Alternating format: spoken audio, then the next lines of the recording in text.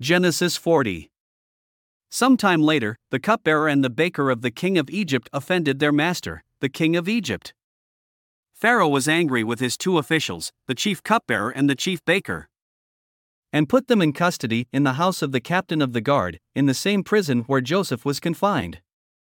The captain of the guard assigned them to Joseph, and he attended them.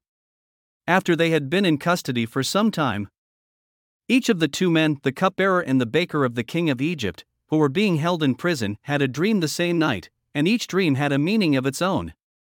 When Joseph came to them the next morning, he saw that they were dejected. So he asked Pharaoh's officials who were in custody with him in his master's house, "Why do you look so sad today?"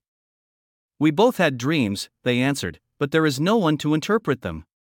Then Joseph said to them, "Do not interpretations belong to God? Tell me your dreams." So the chief cupbearer told Joseph his dream.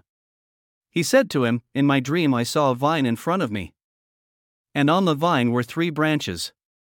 As soon as it budded, it blossomed, and its clusters ripened into grapes. Pharaoh's cup was in my hand, and I took the grapes, squeezed them into Pharaoh's cup, and put the cup in his hand."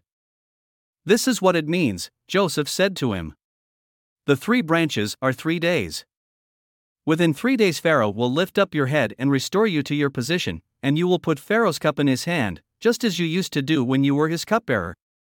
But when all goes well with you, remember me, and show me kindness, mention me to Pharaoh, and get me out of this prison.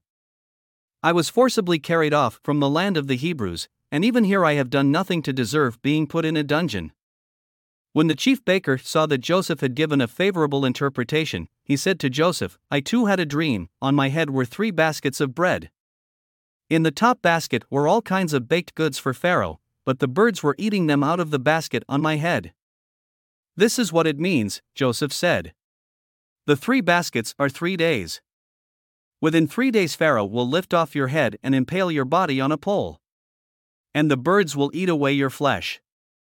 Now the 3rd day was Pharaoh's birthday, and he gave a feast for all his officials. He lifted up the heads of the chief cupbearer and the chief baker in the presence of his officials. He restored the chief cupbearer to his position, so that he once again put the cup into Pharaoh's hand.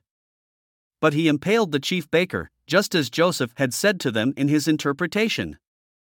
The chief cupbearer, however, did not remember Joseph, he forgot him. Thanks for listening to another chapter of the Bible. At My Faith Fuel, we believe a good coffee fuels your faith and energizes your day. Please visit myfaithfuel.com to explore our delicious coffee blends. Part of each purchase goes to training worshipers around the world. Thanks for listening.